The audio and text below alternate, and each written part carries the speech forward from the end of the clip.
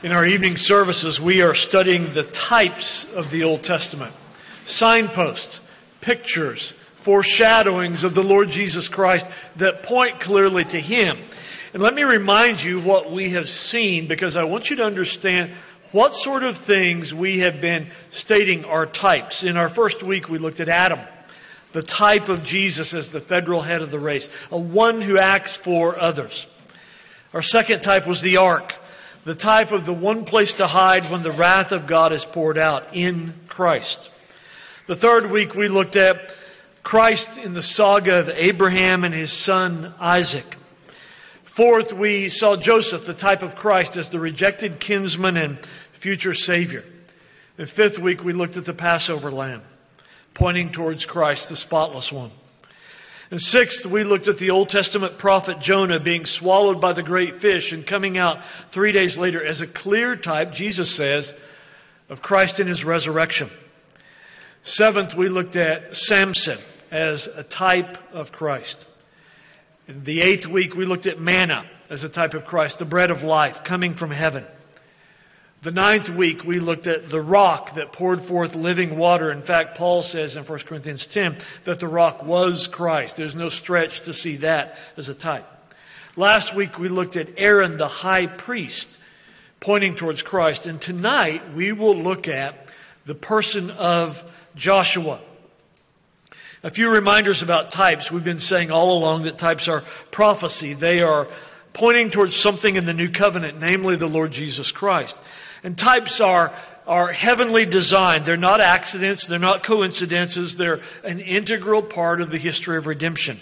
It's the Lord's sovereignty and His rule over history, His infinitely exact knowledge of the future that makes types possible. He knows what is to come, what person, what events are at the center of human history. And so the Lord weaves into human history all manner of signposts, anticipations, persons, institutions to teach His people long before these events come to pass. And we've been stating that with a true type, there's a clear point of resemblance. And some nights we've said there are 20 points of resemblance between this type. Tonight, there are so many between Joshua and the Lord Jesus, but we will confine ourselves to 8 points of correspondence between Joshua as he points towards Jesus. In a true type, no reaching or forcing needs to be done for this to be seen. And while this book tonight, as we're going to look at the book of Joshua, while this book focuses on Joshua, it doesn't introduce him. A little background and introduction. By the time of Israel's exodus, by the time of the text we just read a moment ago, Joshua chapter 1, he was already well known to all the people of Israel. Stay with me for just a moment as we walk through what Israel knew of Joshua even before Joshua chapter 1. In Exodus 17, Joshua led the army of Israel to defeat the Amalekites as Moses lifted his hands in prayer. Joshua was down in the battleground, hand-to-hand combat, commanding the forces of God. In Exodus 24, Joshua joined Moses, Aaron, and the 70 elders on the mountain of God. He saw God, worshiped God, ate the meal prepared by God. In Exodus 32, Joshua was on the mountain with Moses as he hears the people down below worshiping the golden calf. In Exodus 33, we learn that Joshua, as Moses' right-hand man, as his assistant, spent a great amount of time with Moses in the tent of meeting. In Numbers 11, Joshua raises a problem. In fact, this may be his one chink in his armor. In Numbers 11, he expresses a concern for the elders prophesying in the camp, and Moses has to scold him. In Numbers 13, Joshua is listed as one of the 12 spies sent into the land of Canaan. He and Caleb, as we'll see in a moment, were the lone voices urging Israel to go into the land. As a result, those 2 of the 12 spies alone went into the promised land while everyone else in his generation died. In Numbers 13, Moses names this man Hoshea, as he's called up until that moment, Joshua. It's critical for our understanding of Joshua's role as a type of Christ that this title was given to him. His given name was not Joshua, it was Hoshea. In Numbers 27, after God told Moses he would not enter the land, the Lord told Moses to set Joshua apart, and he would lead Israel into the land. In fact, we're told in Numbers 27 that Moses and the priests lay hands upon Joshua, almost ordaining him for this office of victorious Redeemer. And in Deuteronomy chapter 1, all through the book of Deuteronomy, Moses speaks often about Joshua taking his place as Israel's leader. He even tells him 3 times to be strong and courageous. Then those words are repeated again in Joshua chapter 1. And what we learn from this background, even before we delve into how he points to Christ, we learn that Joshua was both a spiritual leader and a military leader, and one equipped to lead Israel in Moses' absence. But what I want to do tonight is I want to show you how he's a signpost. He's a type, how he points to Christ. When you read Joshua of him, you should always say, how does this saga of the lesser Joshua, that's what we'll call the man who we read of in the book of Joshua, how does this trait, this type, this action of the lesser Joshua point to the greater Joshua? I'm only going to stick with 8 points of correspondence, but hopefully what you will have after these few points is a great appreciation how he is planted in Scripture, planted in Israelite history, so that Israel be expecting somebody who is always triumphant over his enemies, who always brings the people of God to rest. And so the first way that he is a type of Christ is his very name. Both Joshua and Jesus have the same name. Jesus is a Greek transliteration of the Hebrew word Joshua. Both mean the exact same thing. They mean Jehovah is salvation. But I want you to notice when he is given this name. Look at Numbers chapter 13. You're going to need your Bible. Going to have to do a little work tonight. I realize it's the end of a long day, but you can hang in there for just another 2 or 3 more hours. Numbers chapter 13. And we are told who the heads are of the children of Israel in Numbers 13. We are told in Numbers 13 verse 8 that Hoshea, the son of Nun, is one of the heads of Israel.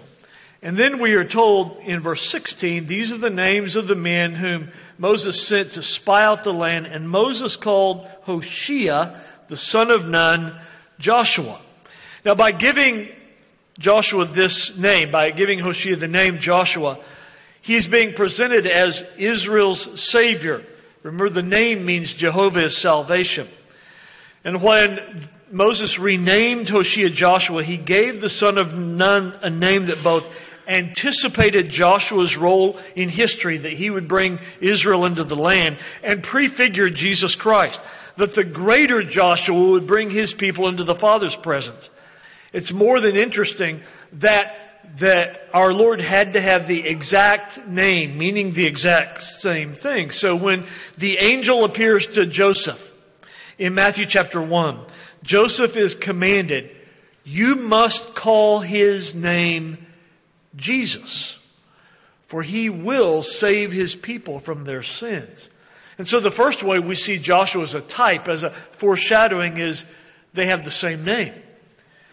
The second way, the second correspondence we've seen between them is victory. Victory was given to this first Joshua, and then it was accomplished in a much greater fashion by the greater Joshua. In Joshua's first major conflict, Joshua goes to war in Joshua chapter 6 with a weak and insignificant army who's not yet been in combat in Canaan. And they are standing and looking at their first battle in the Promised Land, Jericho, with its high walls, signifying the entrenched power of the evil one. It's a mighty act to see Joshua moving by the will of God, putting the enemy to flight. And as Jericho falls by nothing other than the saints marching around the city and the blowing of ram's horns, which at first drew the contempt and the ridicule of the inhabitants of Jericho, so too does the preaching of the gospel, which is foolishness to men, shall bring down all the strongholds of sin and error and superstition and idolatry. Now, it's very interesting in the life of Joshua. The book of Joshua lists 13 major battles in Canaan with Joshua at the helm. It begins with the conquest of Jericho in Joshua chapter 6, followed by a stunning loss in Joshua 7 to Ai.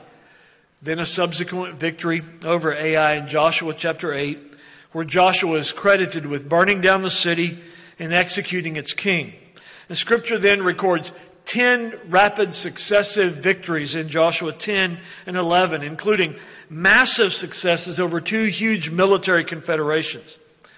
And what we see is in the 13 battles that Joshua leads Israel in the book of Joshua, Joshua is 12-1. And he cleans up that one loss to the city of Ai. And all of this is in fulfillment of God's promises to Joshua. You'll remember a moment ago when we read Joshua chapter 1, where the Lord said to him, "No man shall be able to stand before you all the days of your life." And this was proven true through the conquest. Now look at Joshua chapter 11, again, looking at your copy of God's Word. In Joshua chapter 11, after Joshua has gone through the land, has subdued the Canaanites, notice what we are told. This is deeply important. The fact that Joshua is completely triumphant at this point over his enemies. We read in Joshua 11:23, so Joshua took the whole land. In other words, he's supreme conqueror. He took the whole land according to all that the Lord had said to Moses. And Joshua gave it as an inheritance to Israel according to their divisions by their tribes. Then the land rested from war. And so that's the picture we have of Joshua. He's triumphant over all his enemies in this tiny little stretch of Palestine. He conquers all his enemies there. The greater Joshua also moved out according to the will of God and conquered all that was against us.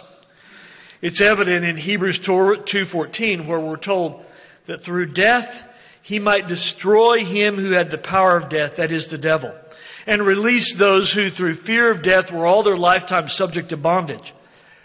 The greater Joshua crushes Satan's power. He doesn't crush the city of Jericho or the city of Ai or the Northern Confederation. He crushes the evil one. We're told this in 1 John 3:8. The reason the Son of God appeared was to destroy the works of the devil. He triumphs over a much more mighty enemy. He destroys the principalities and powers that once controlled the believer, so much that we're told in Colossians 2 that he made a show of them openly, triumphing over them in it, that is, in the cross. He's a greater conqueror than Joshua. But the most glorious picture of our conquering general is found in Revelation chapter 19. I'm very envious of our ladies in the ladies' Bible study who have just begun their study of Revelation. It will take them 2 semesters. So ladies, if you missed week 1, well, you hardly missed anything by missing last week. And so you'll want to jump in, if for no other reason than to, in the spring semester, look at this study in Revelation 19 of Jesus, our mighty conquering Joshua. Look at him in Revelation 19. When you look at the Old Testament picture and type, it's glorious enough. Here's this sweaty, bloody, holding a sword, standing in the middle of the battle, unbowed, unbeaten Joshua. But look at the greater Joshua in Revelation 19, beginning in verse 11, where John writes, I saw heaven opened, and behold, a white horse. And he who sat on him was called Faithful and True. And in righteousness he judges and makes war. His eyes were like a flame of fire, and on his head were many crowns. He had a name written that no one knew except himself. He was clothed with a robe dipped in blood, and his name is called the Word of God. And the armies in heaven It's fascinating that even this greater Joshua, his armies are much mightier. When you look at Joshua, the lesser Joshua in the book of Joshua, his armies are a ragtag army. And we find out quickly upon reading the book of Joshua, they don't win battles because they have superior armaments or superior training or superior weaponry or any of those things. They're usually outnumbered. They win their battles because the Lord's hand is upon them. But look at this one. Look at his armies in Revelation 19:14. The armies in heaven, clothed in fine linen, white and clean, followed him on white horses. Out of his mouth goes a sharp sword, that with it he should strike the nations. And he himself will rule them with a rod of iron. He himself treads the winepress of the fierceness and wrath of Almighty God. And he has on his robe and on his thigh a name written, King of Kings and Lord of Lords. What a glorious picture of our greater Joshua. It's fascinating that we are told, look at Joshua chapter 10 of our victorious, the type in the Old Testament. We are told in Joshua chapter 10 what he does as an act of conquest. And when you look at this, you might think it's almost strange. Look in Joshua 10.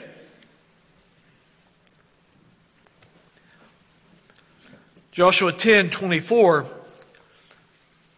So it was when they brought out those kings, that is, the kings of the Canaanite nations, when they brought out those kings to Joshua, that Joshua called for all the men of Israel and said to the captains of the men of war who went with him, Come near, put your feet on the necks of these kings.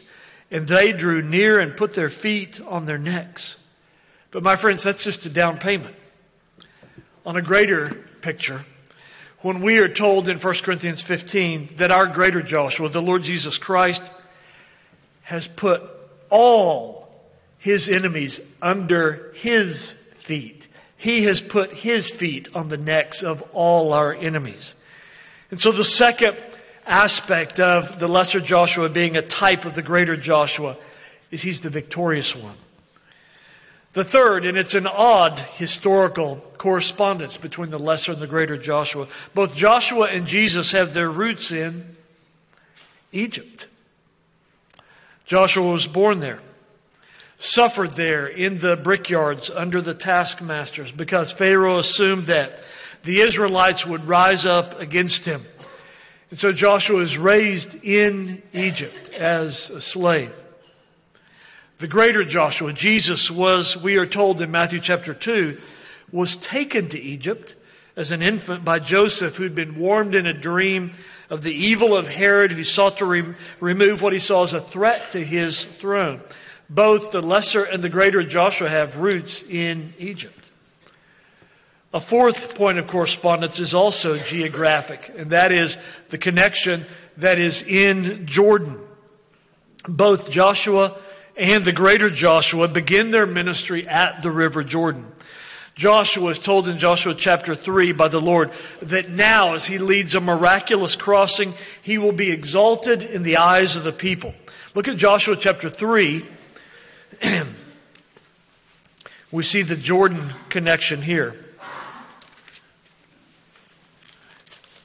Joshua 3, verse 7, the Lord said to Joshua, Joshua 3:7, This day I will begin to exalt you in the sight of all Israel, that they may know that as I was with Moses, so I will be with you. And then in Joshua 3, immediately following that, Joshua spoke, and the waters of the Jordan parted before him as Israel moved into the land to face the enemy. As far as he and the people of Israel were concerned, the wilderness was behind them, the enemy was in front of them, and he is going to thrust that enemy out of the land that God had given to the people of Israel. It's from the exact same spot, the same location at the river Jordan, that the greater Joshua, the Lord Jesus, moved into the wilderness to enter the strong man's house and plunder his goods, we are told. He must first bind the strong man. And so this is what Jesus did in the wilderness. We are told in Luke chapter 4 that Jesus, being filled with the Holy Spirit, returned from the Jordan and was led by the Spirit into the wilderness to be tempted for 40 days by the devil. Jesus bound the devil, the strong man, at the Jordan in the wilderness and destroyed him at the cross. Both the lesser and the greater Joshua began their triumphant movement at the same spot at the River Jordan.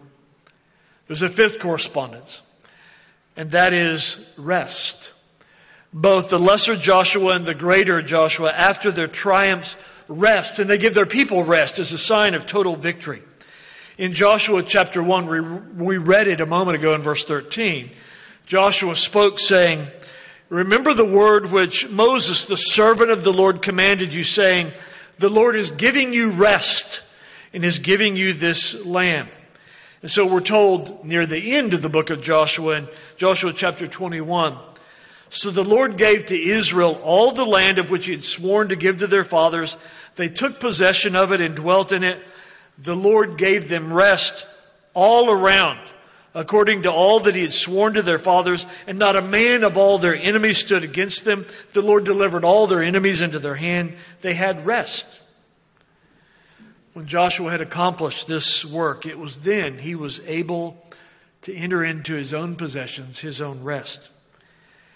But then came the greater Joshua. When the work of redemption was complete, we are told that the Father raised him from the dead and set him. Do you know what kind of position seated is? It's a position of rest. The reason why Christ is seated is his work is finished. He may rest. He's been seated at the right hand of the Father in heavenly places. The writer of Hebrews says the same thing. Says of Christ, the greater Joshua, when he had by himself purged our sins, he sat down at the right hand of the Majesty on high. He's resting.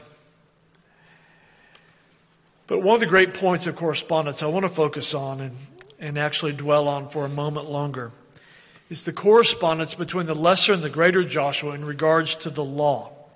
Look back at Joshua chapter 1, verse 7 and 8, the text that we read a moment ago. And in verse 7 and 8, the Lord tells Joshua, as he embarks on leadership, to dedicate himself to the commandments of God, to the law of God. And this is preparing God's people for the greater Joshua, who will perfectly keep the law of God. Massive numbers of confessing Christians today are opposed to the moral law. I need to say that again and let that sink in. Massive numbers of confessing believers today are opposed to the moral law. By that I mean the Ten Commandments. They are antinomians. Antinomianism comes from two Greek words, anti, against, and nomos, meaning law. So an antinomian is someone who's against law. I could fill our time this evening with current examples of evangelical leaders, even men who've been PCA ministers, who would say that for the Christian, obedience to the moral law, the Ten Commandments, doesn't matter, and the person who does strive to obey the commands of God in the power of the Holy Spirit out of gratitude for free grace received is a legalist. To answer this charge, answer a very fundamental question. How did the greater Joshua view the moral law? Since Jesus is our reference point in all things, surely no Christian could oppose engaging in such an exercise. Let me make half a dozen assertions about his relationship to the law. Now, it's no mystery what the lesser Joshua's relationship to the law was. We see it here in Joshua 1, verse 7 and 8. He's commanded to keep it, to love it, to obey it. But think about the greater Joshua. What's his relationship to the law? Well, first of all, we're told in Galatians 4 that he was born under the law. As the lawgiver, the person of the Godhead who spoke from atop Mount Sinai, Jesus has placed himself voluntarily under the commandments as one who had to submit to them. Secondly, the greater Joshua perfectly obeyed the law. Listen to his own words in John 8:29. I always do those things that please the Father. What would have happened if Jesus had ever disobeyed one single solitary command of the Father? Well, you and I would have no Savior. For then our substitute would not have been a spotless lamb and we would be damned. A third assertion about the greater Joshua's relationship to the law. Jesus taught repeatedly the enduring nature of the law. God is immutable, and the moral law, as a transcript of His character, is never modified in its content and validity. The moral law didn't begin to have relevance at Mount Sinai in Exodus 20.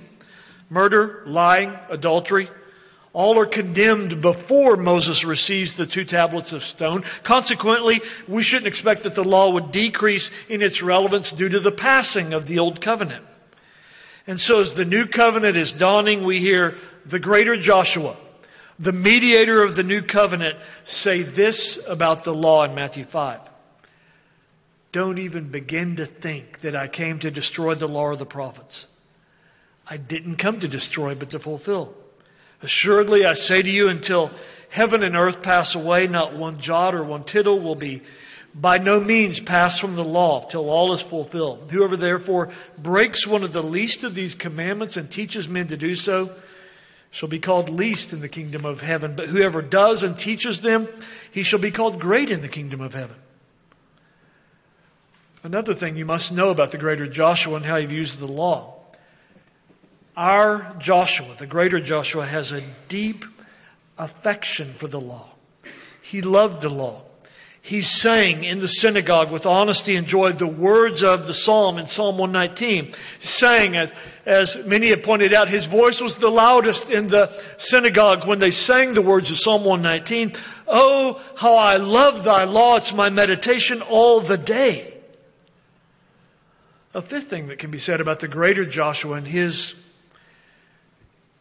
connection to the law. Jesus repeatedly taught his followers to obey the moral law. And in so doing, he affirmed what real love for God looks like. He teaches his disciples in John 14, if you love me, keep my commandments. In John 8, Jesus affirms the absolute nature of the 9th commandment when he says, it's written in the law that the testimony of 2 men is true. He's setting each of the 10 commandments up on a pedestal. In Matthew chapter 15, Jesus rebukes the Pharisees for slighting the 5th commandments and not caring for aged parents. In Mark chapter 2, Jesus defends the actions of his disciples who picked the heads of grain as they went through the field as not violating the 4th commandment. He never says, never ever, oh, the Sabbath is invalid now. But he simply clarifies his lordship over the Sabbath and teaches the legitimacy of works of mercy and necessity on it. In fact, Jesus says, here's the formula he will recite to the goats on his left at the last judgment. He will look to them and he'll say, depart from me, you who practice antinomianism. You who practice lawlessness. Sinclair Ferguson says, the 10 Commandments are the railroad tracks on which the life empowered by the love of God poured into the heart by the Holy Spirit runs. Love empowers the engine, law guides the direction. The notion that love can operate apart from law is a figment of the imagination. Ferguson concludes, it was not legalism for Jesus to do everything his Father commanded him, nor is it for us. A final point of connection concerning the law, our greater Joshua understood that the cross is all about the law. There are lots of people who, when they speak about the cross, they do so in a purely sentimental manner. I remember very well a conversation I had with an older woman in my first congregation 35 years ago. And I'd gone to visit her at her home, and I kept trying to get her to talk about who Christ was, what the Bible said. And I said, what does the cross mean to you? And she said, oh, I don't know, but I just love the song, The Old Rugged Cross, because it gives me goosebumps. And as I tried to explain, the cross is inextricably tied to the law of God. She said, I don't understand that. What was happening on the cross, our Savior, the greater Joshua, was enduring in his own body the just penalty prescribed by the law of God for the sin of men. The law condemns sin, and the sentence of condemnation it passes is the death penalty. The only way God can forgive you is if your sin is punished in the life of a perfect, spotless, law-keeping substitute on the cross. The lesser Joshua was charged in Joshua 1:8 to keep the law, and of course we know that he failed. But the greater Joshua did not, keeping the law in all its perfection. A seventh point of correspondence between the lesser and the greater Joshua is both of them are marked by a profound willingness to stand alone. Of the 12 spies who traveled to Canaan and brought back reports to the nation of Israel, only Joshua and his best friend Caleb recommended that the nation of Israel obey the command of God and enter the land. We see this in Numbers 13 and 14. The majority of the spies, 10 of 12, feared the Canaanites, and they counseled loudly the nation of Israel that they could never prevail against such fearsome opponents.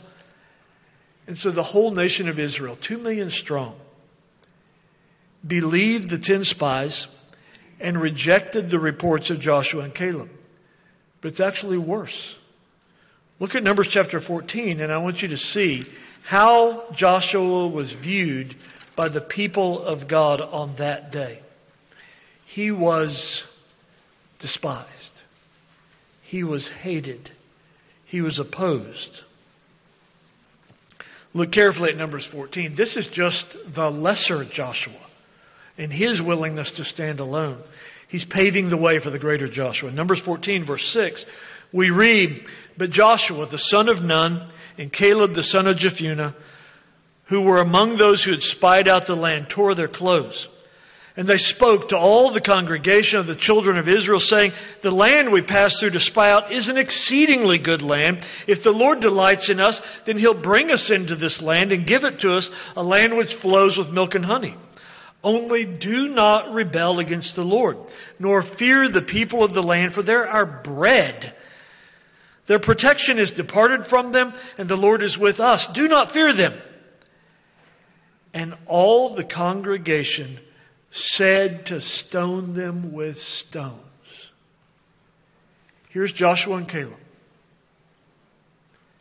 with a face like stone, not running like little girls away, when 2 million people are saying, "Let's kill them.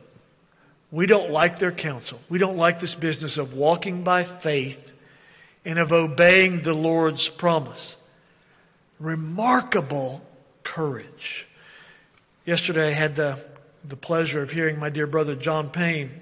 It's the first address in the Gospel Reformation Network conference, and he stood right here in this very pulpit and did something far better than I could ever do. He preached on the issue of the need for manly courage in our day.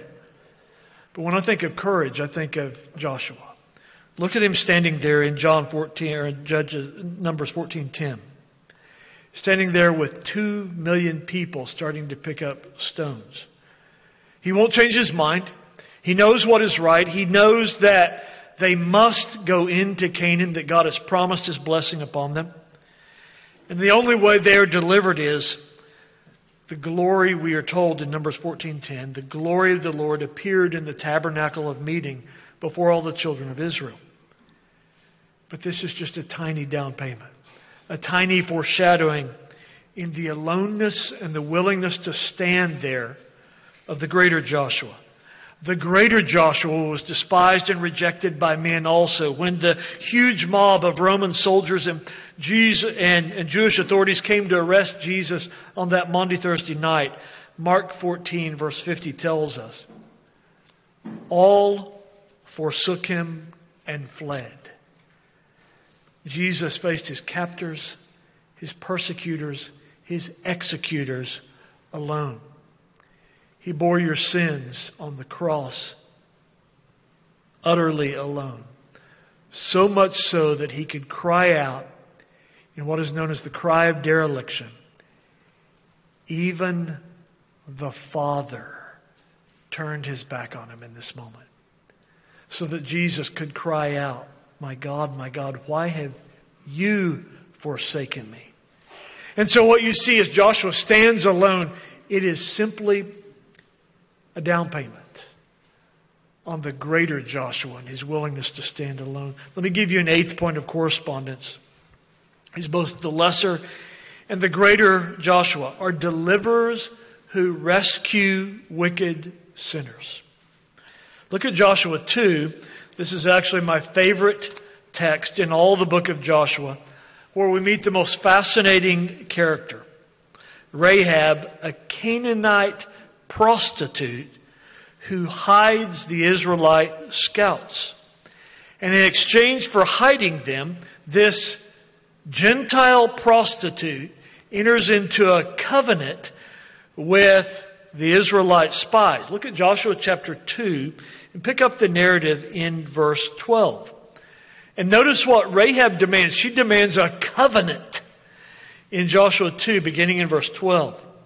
Now therefore I beg you, swear to me by the Lord, since I've shown you kindness, that you will also show kindness to my father's house, and give me a true token. Spare my father, my mother, my brothers, my sisters, all that they have, and deliver our lives from death. So the men answered her, our lives for yours, if none of you tell this business of ours. And it shall be when the Lord has given us the land that we will deal kindly and truly with you. Then she let them down by a rope through the window, for her house was on the city wall. She dwelt on the wall. And she said to them, get to the mountains, lest the pursuers meet you. Hide there 3 days until the pursuers have returned. Afterward you may go your way.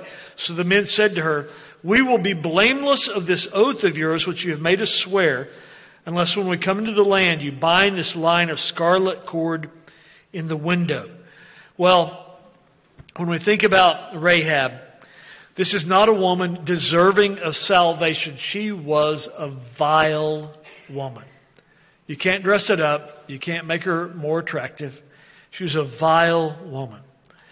When the walls of Jericho came down, I want you to notice the one household that Joshua was deeply concerned to save. Look over at Joshua chapter 6 and notice the rest of the story. In Joshua chapter 6, as walls are falling and men are being killed, as Canaanites are being slashed, as the city of Jericho is being burned, Joshua, being a faithful redeemer, says this in Joshua 6 verse 22. Joshua said to the two men who had spied out the country, go into the harlot's house, and from there bring out the woman and all she has, as you swore to her. And the young men who had been spies went in and brought out Rahab, her father, her mother, her brothers, and all that she had. So they brought out all her relatives and left them outside the camp of Israel. But they burned the city and all that was in it with fire.